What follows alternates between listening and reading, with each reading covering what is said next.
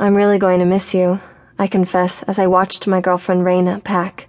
I tried to be strong for her this last weekend in town, barely mentioning the coming departure, but actually seeing the clothes going into her suitcase was too much to handle.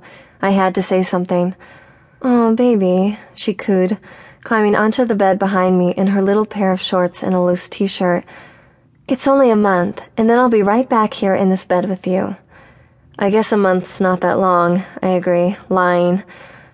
For an internship? No way. Most of the people in my class that have gotten positions have to stay the whole summer. "Yeah, but they're not going to Alaska," I tell her. "They're studying the forests of Southern California. One Alaskan month is like a year anywhere else. What are you going to do up there?" "Besides freeze my ass off," she says with a cute smile, climbing back off the bed to resume her packing. "Oh, I don't know, probably masturbate a lot." I laugh. "Thank God for webcams, right?" She giggles and heads into the closet, then comes back holding out various sets of lingerie. "I guess that means you'll want me to bring these." She throws them on top of the heap of clothing overflowing from her suitcase. "Something tells me I'm going to be the only one up there who's got something like this in their suitcase." "What do you mean?" I ask, confused. I guess I kind of assumed that the whole lumberjack stereotype was fake, that there'd be at least a few other chicks up on the mountain, but apparently it's literally all men. I can feel my heart start to tense up, but I do my best to be anything other than a jealous boyfriend.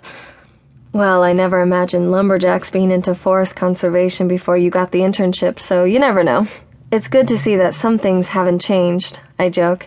I'd hate to see a world where lumberjacks aren't exclusively burly dudes, actually.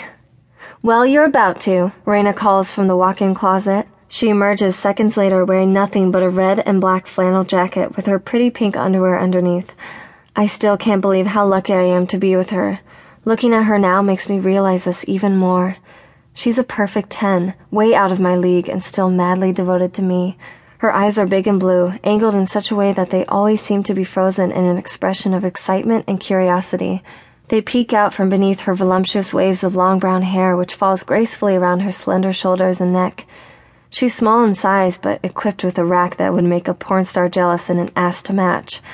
I love her to pieces. "Very sexy, baby. Are you going to wear that when you're working up on the mountain?" She turns around, letting the bottom of her ass peek out from under the jacket as she looks back over her shoulder at me. "So what if I do?" Raina asks mischievously. "Are you going to be mad if I come back with a handful of sexy lumberjack boyfriends?"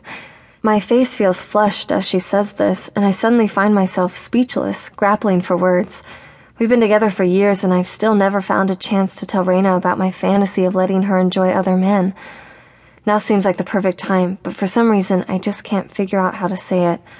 The thought of her fucking those muscular men up in the Alaskan forest drives me insane with jealousy, but also arousal, to the point that I don't even know which one is stronger, or if the feelings are even separate at all. "Are you okay?" Raina suddenly asks, staring at me. I've been spacing out for way too long. I look up at her and finally answer her question. "I wouldn't be mad." "What?" She responds, genuinely confused.